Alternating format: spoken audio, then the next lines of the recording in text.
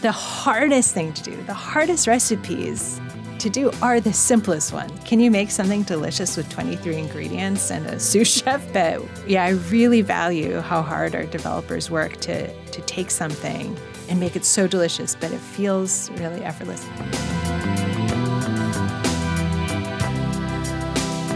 You're listening to The Taste Podcast. I'm your host, Matt Rodbard.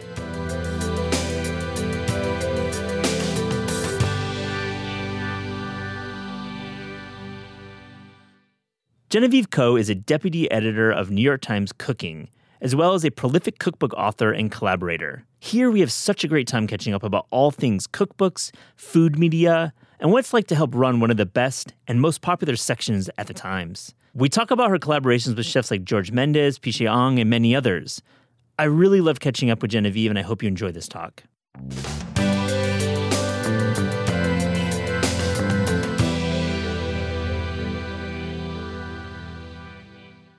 Genevieve Ko, welcome to the Taste Podcast. Thanks so much for having me. I'm so excited to have you in. I just want to talk about your career at the New York Times, the Los Angeles Times, writing cookbooks. We can talk about recipe guides. We can talk about lots of things. I was reading your LinkedIn. I did a little LinkedIn snooping, and I noticed you worked in college admissions at Yale and Caltech. I did. What? That job sounds so fascinating to me. What was that like?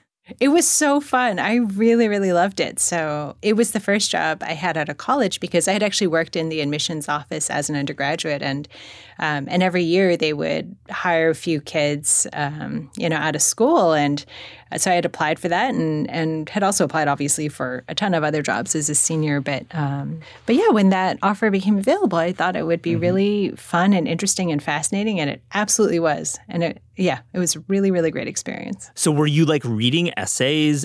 Were you giving essays grades? Were you one of the people who decides if someone gets into Caltech?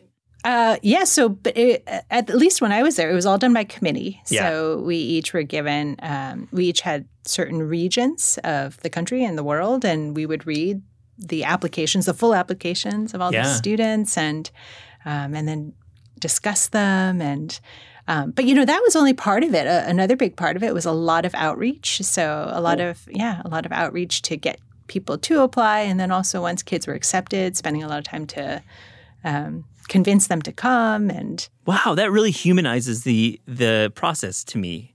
You think of it as a bunch of bad news, but it sounds like you did a lot of good. Well, there is a lot of heartbreaking bad news, and that was always sad and hard. But at least when I was there, I think it's changed a bit just because the number of applications has increased so dramatically. Definitely. But it was a very individual process. You really felt like you were getting to know every kid.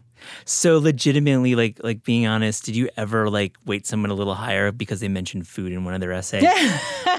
If they wrote about it in a really compelling way, I have to confess to be well, this is a person after my own heart. Okay, let's get to your career at the New York Times, Los Angeles Times. So we have had Emily Weinstein on the show. We've had lots of editors and lots of writers, and we'll get into many of your colleagues because we read them all the time. But I want to always hear about how you got to the New York Times food section. You're the deputy editor of the food section. How did you end up at the New York Times? It's funny because when I was interviewing for this position, the HR person had asked me, she said, well, why the New York Times? And it was, or it was something like, why now? And I was like, no, it's always been. And actually, it feels a little bit full circle for me. So I had started my very first job, out of college, was in college admissions, and I really enjoyed that. And it was during that period of time where it finally occurred to me that my lifelong love of food could actually be a career. And so I was in New Haven at the time, and I went to a book signing by Mark Bittman. And we just got to chatting about his books, his work at the Times, and it just so happened that he, at that time was getting tons of big deals and had so much to do that for the first time, he felt like he might need an assistant. And so I actually got to work as his assistant for some time. I was still working my full-time job because I had to pay rent. Mm-hmm. and Mark did pay me. This was after the huge success of How to Cook Everything. And he had gotten a few other book deals. There were going to be these other big tomes. And so I was New York Times adjacent-ish, and it was a great education. That was all while I was, working in restaurant kitchens as well in terms of learning cooking. And it always seemed like just the most obviously wonderful, amazing place, and just getting to know his work through, getting to know the place through Mark's work. And it was always just a dream. Obviously, it was always a dream to write for them, to be there. And it's okay that it takes some time. How many cookbooks do you have under your belt right now? What's the number? I think it's been at least 16, but at a certain point I lost count. 20, we'll call it. Backing up, though, because I will get into your work currently at the Times, but I want to know, why write about food and cooking? What drew you to this kind of topic? Well before, obviously, the foodie culture swept America. You've been doing this a minute. Why? I have always loved food.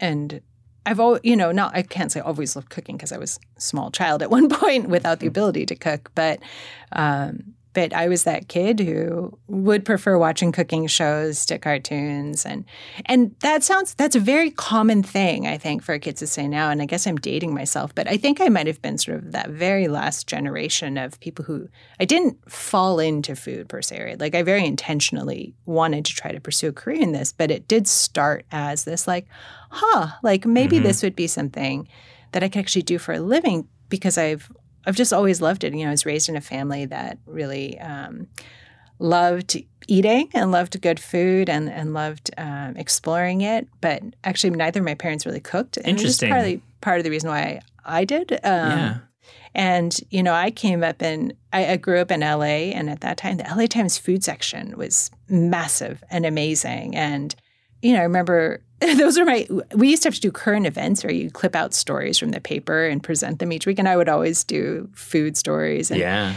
and it was interesting, though, because, at that time, there certainly were people exploring all these different cuisines, but I felt like I was almost living this parallel life of eating. I grew up in Monterey Park, which people now know for its Chinese food. And I grew up on the side of Monterey Park that was closer to East LA. And so there's always also this amazing, so much amazing Mexican food. And there was just so much delicious, wonderful, amazing food at a time when, other things were happening in food in America. And obviously as a kid, I didn't have any consciousness around this per se. But certainly when I was in college and graduated from college and started thinking about food, and this was in fact what had sparked my initial conversation with Mark at that book signing, I realized that, gosh, there's a lot of food that I know so intimately that was out there, right? And people were starting to write about it. But it was always from the outside in.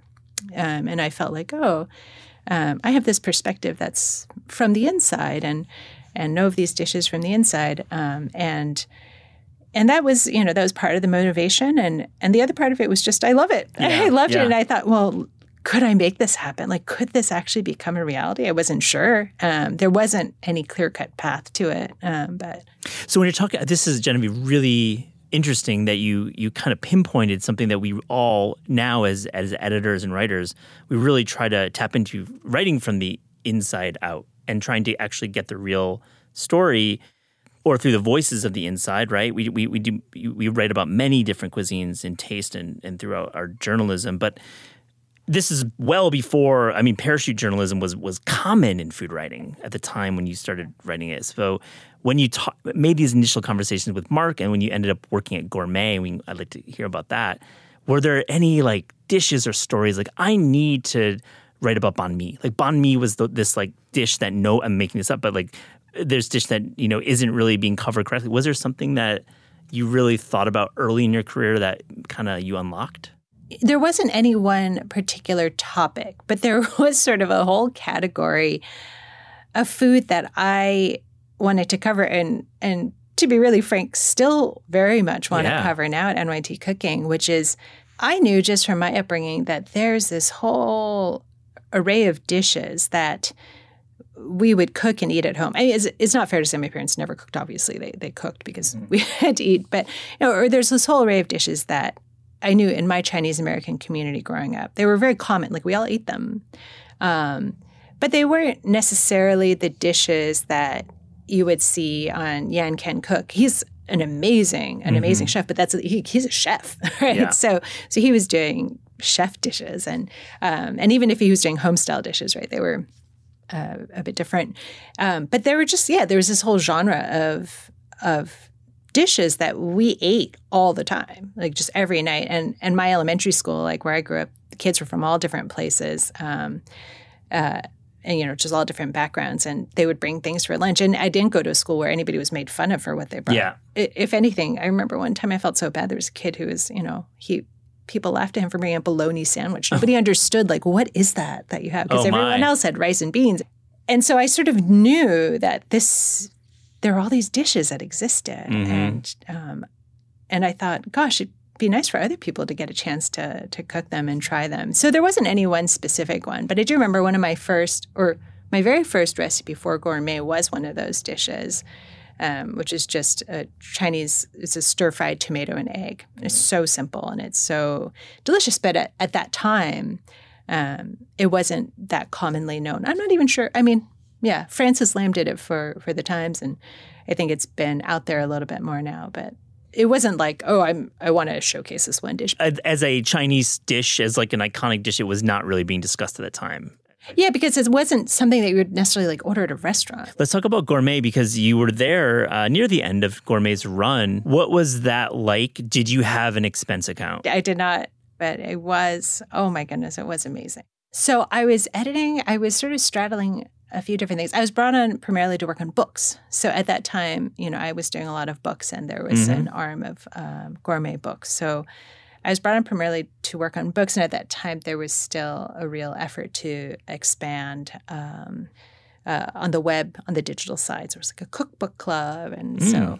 And then in terms of for the print magazine, I wrote the display copy for the food oriented, so the head notes, heads, decks, and like and it's such a wonderful, brilliant, talented team of people. And I learned so much. Like I just learned so much. And I had such a good time. And it was really, it was amazing. It was really amazing to get to explore food in that way. It makes sense now that I know this about your career, that you segued into collaboration and you've written so many books, and I want to get into them. But that Gourmet period, when you were doing the books for Gourmet, did you you had talked about your love of writing about food, but did you fall in love with cookbooks at that point? Oh, that was before. I had always loved cookbooks. Loved cookbooks. I would just go and sit in a bookstore for hours and hours and hours and flip through them. And then, you have to choose your very special, which one you're actually going to take home. This is pre-Amazon days. Right? Yeah.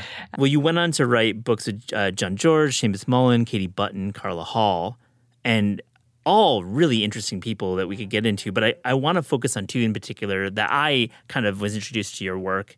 One was Pi-Sheh Ang's The Sweet Spot. I love Pi-Sheh's writing. Talk about that book in particular, what it was like working with Pi-Sheh on like a really progressive idea of dessert in a dessert cookbook. Yeah, absolutely. So Pi-Sheh and I actually met through Jean Georges when I was working on Jean Georges' one of the first cookbook collaboration I did with him, which had started actually with, I was just assisting Mark, and Mark just got super busy. So finished up that project, including the desserts chapters. And at that time, Pi-Sheh was a pastry chef at Spice Market. Spice Market, yeah. When we were working on those recipes together, I think part of what we really enjoyed was that we had this shared connection of these flavors and textures in desserts that he was really introducing to the sort of high-end, New York dining scene, but that we had really both grown up with and known really intimately, both in Asia as well as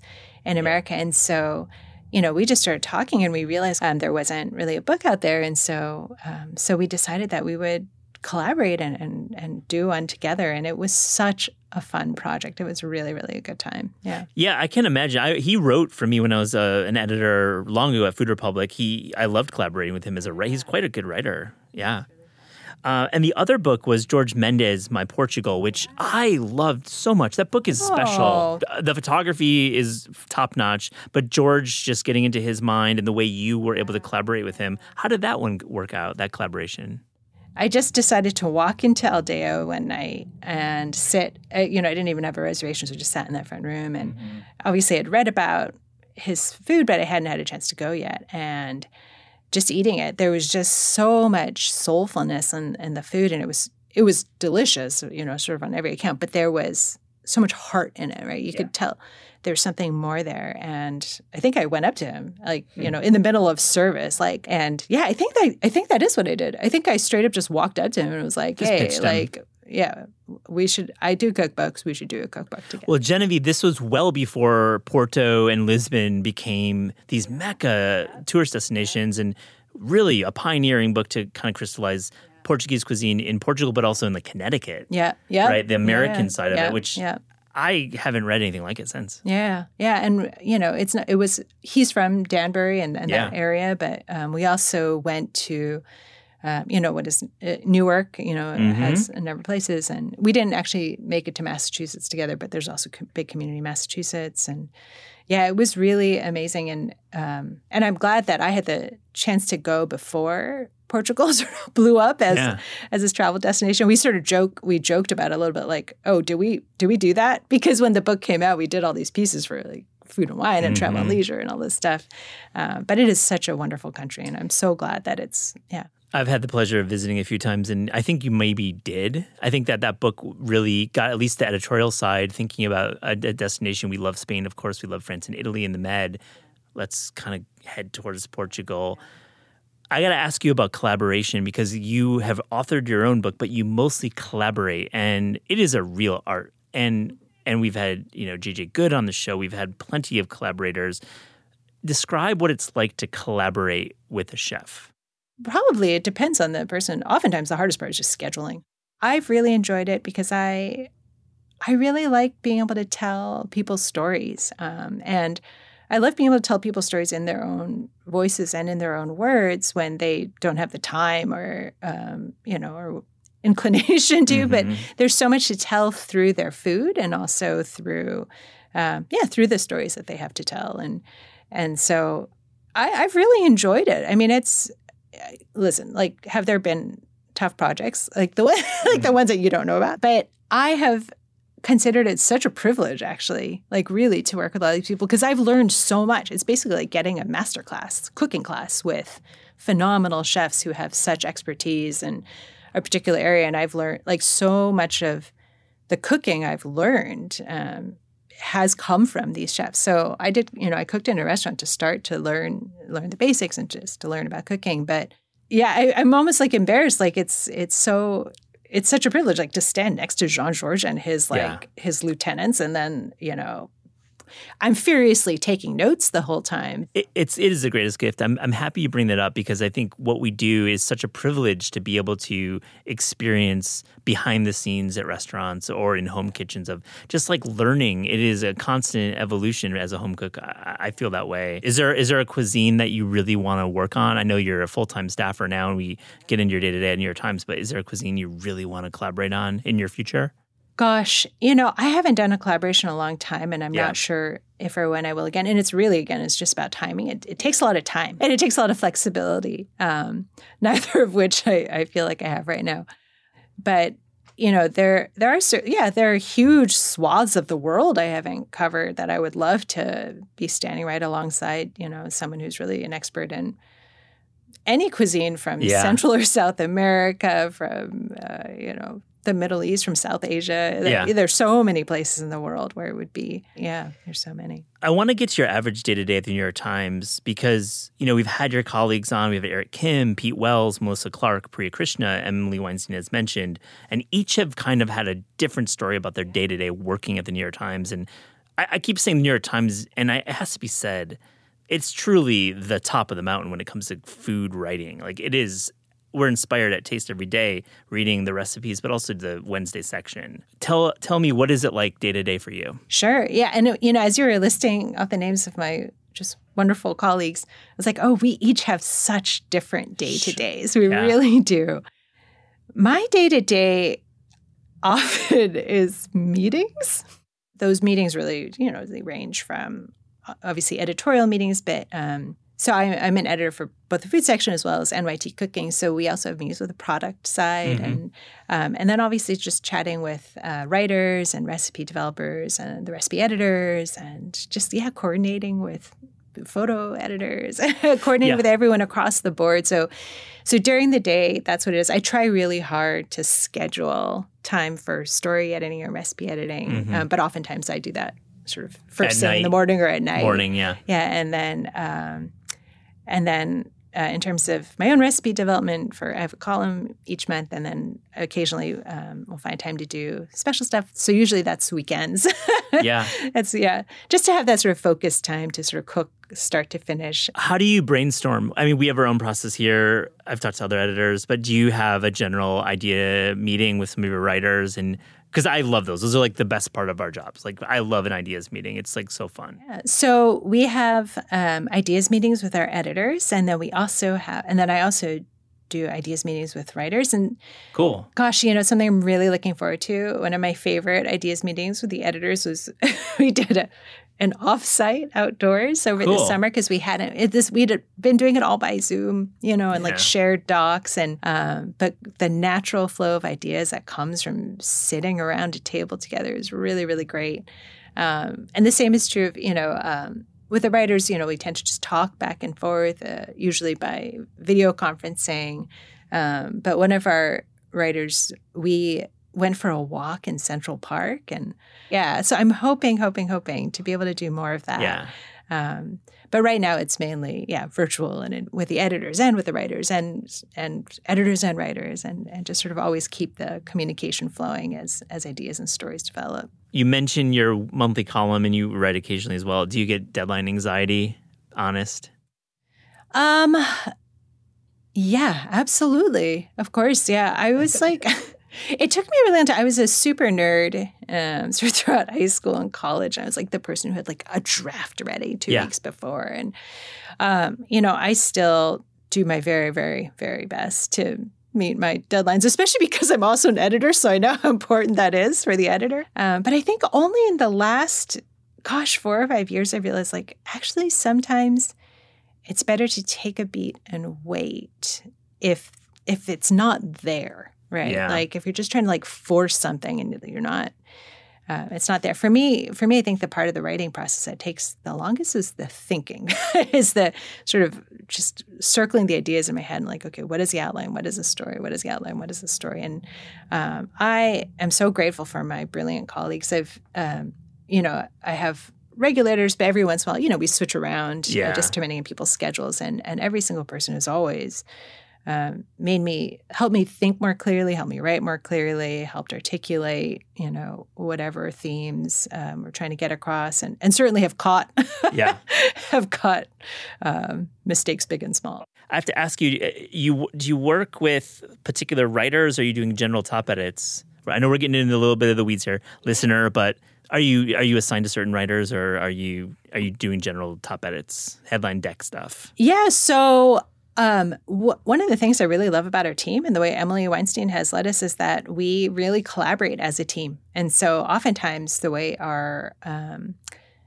we assign edits and editors is we do each have certain writers. So I edit Eric Kim, for example. Right. But, if there's a particular week where I'm really slammed with X, Y, and Z, then, somebody else will take that over. But yeah, we do have particular writers. One of my primary roles is assigning, and so oftentimes I'll work with a writer and a recipe developer to start sort of getting those ideas around, and then have them actually go ahead and get started on this story, and then when the story actually comes in, again, sort of just depending on scheduling, I'll catch up whoever, if somebody else is going to take over as the first editor, I'll catch them up on like, hey, here's what this should be. Here's where we want it to land. And do you read the comments in the app? I asked Eric this as well. I mean, I think the New York Times NYT Cooking fans are real fans. I do read them, but honestly, I read them as an editor. I read them to catch anything. Where one of the things about NYT Cooking is that we actually do continue to edit even after recipes are published. So I read the comments to see if you start to see like 5, 6 comments of people saying like, I do not understand what step 2 is telling me to do, then I'll call in the editors or the developer and be like, hey, like we need to edit step 2. Like obviously this is not clear, or like oh, wait, is this ingredient the same thing as this other ingredient? And you see a few people ask that and you realize, oh, gosh, we should have mentioned that. And then we'll add that. Our recipes go through such a rigorous process that, of course, in theory, there should be no mistakes by the time they're published. But for sure, sometimes maybe we're using language that isn't clear, or we're putting the steps in an order where maybe in another order it'd be easier for home cooks, or in the ingredient list, measurements should be flipped. Maybe the number of apples should come before the weight of the apples. So I do read the comments actually both to. I am inspired by, I love hearing how home cooks make recipes their own. That's really fun. But I'm often scanning for is there anything here that we should do to make this recipe even more usable or user-friendly? I mean, recipes, you could think about recipes as software and like fundamentally, I mean, they need updates. Yeah. I want to get into home cooking. I'd like to just hear, we're recording this in early September. I'm not sure when we're going to run this, but we're getting in we're that bridge season between summer and fall in the East Coast where we are. And I'd like to hear first, you mentioned off mic that you were working on some Thanksgiving content. What are you thinking about right now? Like right now, are you thinking about fall, winter, or are you thinking further? And what are some specific recipes that you're working on? I just love to hear. I'm thinking right here, right now, fall. I'm thinking a lot about Thanksgiving all the time. I'm thinking about the holiday season, but I'm actually also thinking into January. So one of the things that I've really enjoyed about going back to newspapers, I'd been in magazines for a long time, was, in the magazine world, there was a very regular cycle, month to month to month to month. And at the newspaper, that's a digital product really, is just this constant, there's a constant flow of what you're thinking about. So we're really deep in Thanksgiving now. But I think what I've been thinking about a lot for the fall and for the winter is not just the holiday cooking, but is really the home cooking. And I have been thinking, it's not so much how do we do it different, but how do we make it new and fresh and exciting again, but also doable? I think one of the things that I love most about my colleagues and on the cooking team, we have a group of editors who are dedicated to the cooking content, and they're just a wonderfully empathetic group of people who really understand what people need at home and want at home. So how do we balance recipes that are so simple? Because when, at the end of the day, you're exhausted or you're busy, but balancing that with what is new and fresh and exciting, right? We're coming out of this crazy period of time in the world where nothing feels exciting about cooking. We really, do you ever want to eat more comfort food again? I don't, No. Yes and no. Yes, because you always do, but gosh, when something fresh and new and exciting. So all of our developers, certainly on staff, like Melissa and Yewande and Eric on staff, and then we have developers who develop a lot for us. Ali, Kay Chun is another one whom I knew from Gourmet Days. And they're so great at thinking of sure, so how do we make something feel fresh and exciting and get you in the kitchen again that isn't going to require 20 pots and pans and trips to 7 markets. And so we're always trying to figure out what are those moments, what can we do, what can we offer. And so certainly for all the holiday stuff that we're doing, you're having people over, but also just okay, it's what day is today? Tuesday. It's Tuesday today. And what are you going to do for dinner? We're always trying to answer all those questions. I love that about New York Times Cooking. It really is for home cooks. Yeah. And the thing I do say, all of our developers, I should mention Alexa Weibel on our staff. She's actually an editor, but also a great developer. And so she develops for us too. The hardest thing to do, the hardest recipes to do are the simplest ones. Oh, gosh. For sure. So true. For sure. Can you make something delicious with 23 ingredients and a sous chef? Absolutely, or whatever, having somebody do your dishes.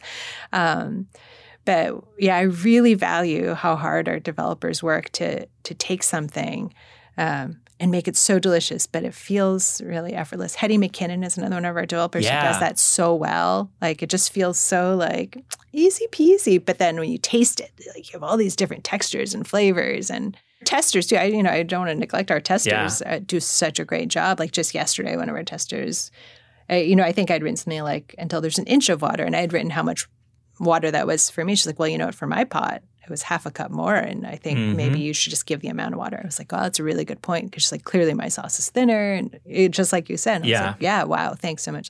I have to ask you about ingredients in books. Two separate topics, but anything that's on like the tip of your tongue right now as you're looking into fall. We're entering the fall cookbook season, so maybe a couple cookbooks that you're enjoying. I know you're biased. You can very well be biased. And also, ingredients. Like, I have to ask you, like, something like, what's the new Dukkha? I did ask that. That's actually not a real question. That was a joke. Well, I will say Melissa's book just came out, and gosh, it's so lovely. She's so masterful at doing just what we're talking about, like simple with minimal work. It's a little bit hard for me to say right at this moment, like ones I'm really excited about, because we apply the same rigor to our cookbook, end of year cookbook review, as we do our recipes and our stories. And we're right in the thick of it right now. Okay. So I've actually just been looking at like hundreds of galleys and early copies. We will await your general thoughts in a tidy article at the end of the year. What about an ingredient? What are we thinking right now? So one of the things that I really feel really strongly about with like ingredients, both in terms of ingredients that we use in our recipes and the way that we talk about them and write about them. And I think this goes all the way back to what I was talking about before, like how I got into this or why I got into this. I sort of hate the notion of ingredients being hot or trending or special or new, because I very much grew up with I grew up with fish sauce. I'm Cantonese, but like I grew up with fish sauce, and then when like, oh, fish sauce, new. And I was like, what? This is not new. And I just think it's so relative, the idea of like an ingredient being new or hot, or like, have you tried? And it's true that there are a lot of people who haven't tried a lot of things. And so that's a totally valid experience for someone to have. But I think to cast it in that light, or to look at it in that way, to have that sort of framework, I don't love it. I think othering is a terrible problem with food writing, and trying to like say something is hot or new is makes my stomach turn a bit. We actually think about that and talk about that so much, and we edit so carefully and consult so many levels, spellings of ingredients, descriptions, and trying to find that balance between trying to change the framework through which we're talking about food and ingredients and techniques, where, again, understanding that this may be the most familiar intimate sort of technique or ingredient or dish for some, and for some it may be absolutely new. And so always trying to find that balance of obviously conveying the information, as well as understanding that the audience, how vast, what a range of experiences the audience has. So, so it's something we spend a lot of time just thinking about. And the way I often put it to my editors and writers is, it's not actually necessarily about background. Well, it is about background, but it's not necessarily about like race or heritage. It's almost a way of thinking about it, really, is thinking about culinary background. Like, think about the range of people, in terms of how much or how little they know about food at all. And that's who you're writing to, right? So you could be writing to someone who comes from a particular culture, and you could be writing about that cuisine. It's very possible they have never, ever heard of this dish, right? Yeah, so you really want to just think about the whole range of experiences that people have in the kitchen or with food in general. Well said. Thank you. That's really articulate. Thank you for pointing that out, because I think getting to the point of like the actual cooking and the subtext being important, but not the foundation of the recipe, is important. Your business is good at the New York Times. It seems like the cooking app like is more popular than ever. It's like the kind of thing that changes stock prices. I mean, I'm joking, but like clearly the NYT Cooking, the app, the paid subscription is really important to the New York Times. Is that my, like, it's a big part of the business? I think as an editor, I work really hard to just remember sort of why we do what we do, which is to help people cook, to help people live richer lives through food. And, and I think that's something that, for all of all the people on my team, and as we talk about our recipes, and again, like the rigor with which we bring to our recipe editing, it's like, we're doing this to to help people cook and enjoy food more. And one of the things that we do think a lot about as editors, we absolutely want to expand our audience. We absolutely want to get more people on the app and more people cooking because they just think it's just an amazing way to experience the world. You know, we very much see cooking and the app as not like an extension of the New York Times. We really see it as a New York Times. And so, you know, when we're editing, when we're talking to our writers, like we're like every top note here, like this is like a tiny, tiny food story. This is like a 100-word food story. And we want everyone to not only like learn about what we do from just reading, you know, those top notes or looking at the photos, but then actually experiencing it. Like what we feel like we're actually giving you news to eat. Right? Yeah, I love that. But your audience is so massive. It's not just a 100-word head note and photo. I mean, you're reaching the world. And it seems to me that home cooks are getting younger and younger. When we started Taste in 2017, and I worked in food editorial for 15 years prior, like it was an older audience. I don't know if you agree with me. It seemed like like recipes and cookbooks were for older. Do you feel like it's getting younger?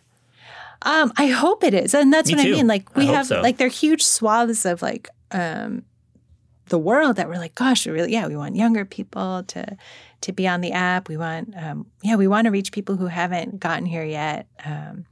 And we want to, do it by enticing them with things that they didn't even know they wanted, but also by offering dishes that maybe they do want that we haven't yet had. And so we're always thinking of all those things. But I love hearing or seeing people who are younger getting engaged with our app, and certainly with we have an amazing social media team. So getting engaged through our content on YouTube or on TikTok or on Instagram. And and it's really exciting to see all of these sort of pieces melding together with NYT Cooking. And and we're just excited to try to keep growing, and even what day is it? Like in a few weeks, gosh, we're launching this.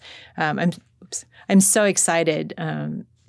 We're starting these. We have a cooking festival in New York City. Cool. But even leading up to that, we're doing these events across the country to actually get to meet users in real life. Yeah, it's super fun. And then we have like these cooking kits that you can order, and you get just the pantry like staple ingredients, which is super fun. Like what you're talking about. Are any of these like the hot and trendy ingredients? I'm not going to phrase it that way, but they're delicious ingredients that have been like chosen and curated. And I think that's the thing that I sometimes miss working in food media instead of working in a restaurant kitchen. Is like, I want to feed you. I want to meet you. I want to like talk to you. And so cooking it's editorial. super fun that we like are doing these sort of like NYT cooking experiences where you can actually like come and hang out with the writers and the editors and also chefs that we're collaborating with. And So how many minutes a day are you on TikTok? 0. I know I should be. I feel like I should be. I think, we had Bettina McAlintal on the show. She is big on TikTok and like studies it and writes about it for Eater. And I just think TikTok excites me. It certainly is younger, but it excites me because it shows a brand new audience, meaning they're brand new to cooking. Oh, absolutely. Like engaging with food, and that's cool. I love that. One of the things I really love about it is how it can really help bring dishes to light in a way that I feel like, it's amazing. Like, and this is a minute ago, but who doesn't know what birria is now? I know, right? There are all these teenagers making birria, and I'm like, that's amazing. Like, that's really wonderful, right? This dish has been around for so long. Well, you grew up, near East LA, I grew up with birria, right? So much great birria there. But the way that it took over the world, really, it was like an international phenomenon. And Tejal wrote a lovely piece on it for us. And we're dipping tacos. Yeah, exactly. So I do appreciate that. Like, wow, it can really, in food, it can really help get the word out on certain dishes. Okay, so speaking of Tejal, in early September, Tejal drops a story about recipe ? And the recipe reply guy. I thought it was a great piece. I think it covered a lot of things that get discussed on social media and in Slack channels at publications. And the idea that when you produce a piece of content, you put it on social media. It could be a photo, it could be a reel, it could be a TikTok there's somebody, she gendered it as male, and fair enough, there's probably plenty of males, plenty of all genders. There's someone who always replies, recipe ? Recipe, where's the recipe? And I thought the piece was interesting. What do you think about the recipe ? Idea? So I need to, the disclaimer here is that I am almost never on social media. I don't see it as much, I think, as other people who are very engaged on those platforms, and I don't see the threads that follow. And so I'm not quite as attuned to the cadence of what that means. The one thing I had shared with Tejal when we were talking about this early on was I found it really interesting. For me, when I check my Instagram once in a blue moon and somebody will ask for a recipe, I was like, oh, that's so nice. That's my gut reaction. It's like, oh, that's so nice. You'd like to cook this dish. Of course. Here's the recipe. And I was saying, the one thing that I've had happen in my experience that I find really interesting is that sometimes those conversations will continue with like, well, can you then also give me a recipe for this? And can you tell me how to make this thing? I was like, whoa, okay. This is really interesting that there's this intimacy in this exchange of making requests. Yeah. Annoying intimacy for some. Well, yeah. I mean, sort of, it's always really interesting to me. And so I have to confess, like, I would encourage everyone to read Tejal's piece. I think it's really, really fascinating. And I think it does speak a lot to... I kind of agree with you. My initial instinct is that, yes, it's annoying, but it is almost like an extension of the thumbs up. It's like they're almost co-signing on their love of the piece of content. Yeah. So much that they're saying, I'd like a recipe. Right. I commit like that. That's my initial take. But I think if you read the piece, and I'll link to it in the show notes, it's really fascinating. She really articulates something that I think it boiled a lot of blood around the internet, and I see it. So yeah, in my very optimistic and idealistic worldview, I'm like, I hope everybody who's asking for a recipe just wants to cook it. It's my hope. Is my hope. Though I think one of the things I really love about NYT cooking that I've thought more and more about is, actually, it's totally fine if you don't want to cook this. It's totally fine if you're not interested in going to the store and buying these ingredients. A lot of times, I feel like I hope it's fun for our users just to look and see what's there, just to sort of scan, even if it's just to look through the photos. Our photo editor is so brilliant, and she works with so many teams to get all these beautiful images. But I like to think of the app, or I hope that people use the app almost just as like, just a way to learn and as entertainment, and not necessarily having to cook a whole dish start to finish. But I think of the same way. I'm working on a cookbook with Dookie Hong right now, Korea World, and we think about the same as like it's almost like a mood board. It's almost like an extension of knowledge. Exactly. And I look at your app and I think of the same thing. I obviously can't cook everything I star or save to the recipe box, but it's true. And back to the recipe ? I think it's maybe somebody who just wants a little more information about the cool thing that's happening. But I see the point of Tejal and many other. Can be quite annoying when it's simply that. I will confess, early on with earlier recipe sites, I've worked at a number of magazines and have had digital extensions with recipe sites. I used to get, as a recipe developer, annoyed. I used to get annoyed if somebody would write in and say, well, this dish was really bad. I mean, I used chicken instead of fish, and I used, I used olives instead of tomatoes, and I used whatever, like whatever crazy things. And I remember I used to feel like, well, then you didn't make the dish, and how can you respond like that? But now when I see those sorts of comments on NYT Cooking, maybe this is just, I don't know, this is some sort of evolution. Optimism in there. Evolution, optimism, where I'm like, cool, great, go for it, But I do think the spirit of that has changed, because I remember, these comments used to have sort of a very mean-spirited quality towards the recipe, and therefore the recipe creator, of like, well, this isn't good, whereas now it feels more like, hey, I made this and I made all these changes and it was okay. And I think, in that sense, that stance is a little bit more like, well, this is what I did and this is what I think of it, as opposed to like, you gave me a It's almost collegial within the comment section of NYT Cooking. Absolutely. I like that about it. I love that. Mm-hmm. It's a community. You really have built a community from whole cloth. It's absolutely pretty cool. Genevieve, we asked all guests on the Taste podcast if there was a dream cookbook or food culture book project you could work on without the burden of budget, meaning you have unlimited money, the advance was like $1 billion, or time, meaning you didn't have a job. What is your dream cookbook project? When I saw this question, and I thought about it, the question I had back for you is, well, is time travel involved? Can time travel be involved if there was a real dream cookbook? I don't know if this is just because, have you seen Russian Doll? Yes. I recently watched Russian Doll and then rewatched Palm Springs, and I've just been thinking a lot about time travel and time loops and all this. Both are great. I love Palm Springs. Yeah, so my dream cookbook experience would be to be able to travel in time and to see see cooking evolve, see how it's changed. We study it all the time. I love going into the Times archives and other, they're great libraries with old cookbooks. But my dream cookbook would be to do, a sort of evolution of cooking. I'd probably choose maybe like one cuisine or one place or something just to have a cohesive book, right? I'm still thinking like an editor. I'm like, well, what is that? Like Quantum Leap? Yeah, something like that.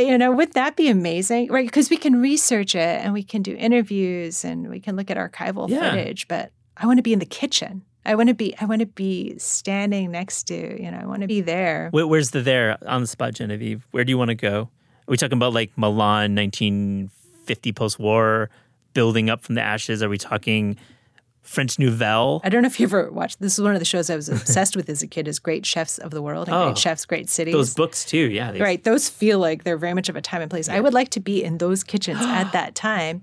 But I think, one thing that I increasingly want to explore more is I was, born and raised in the U.S. and Chinese American. Mm-hmm.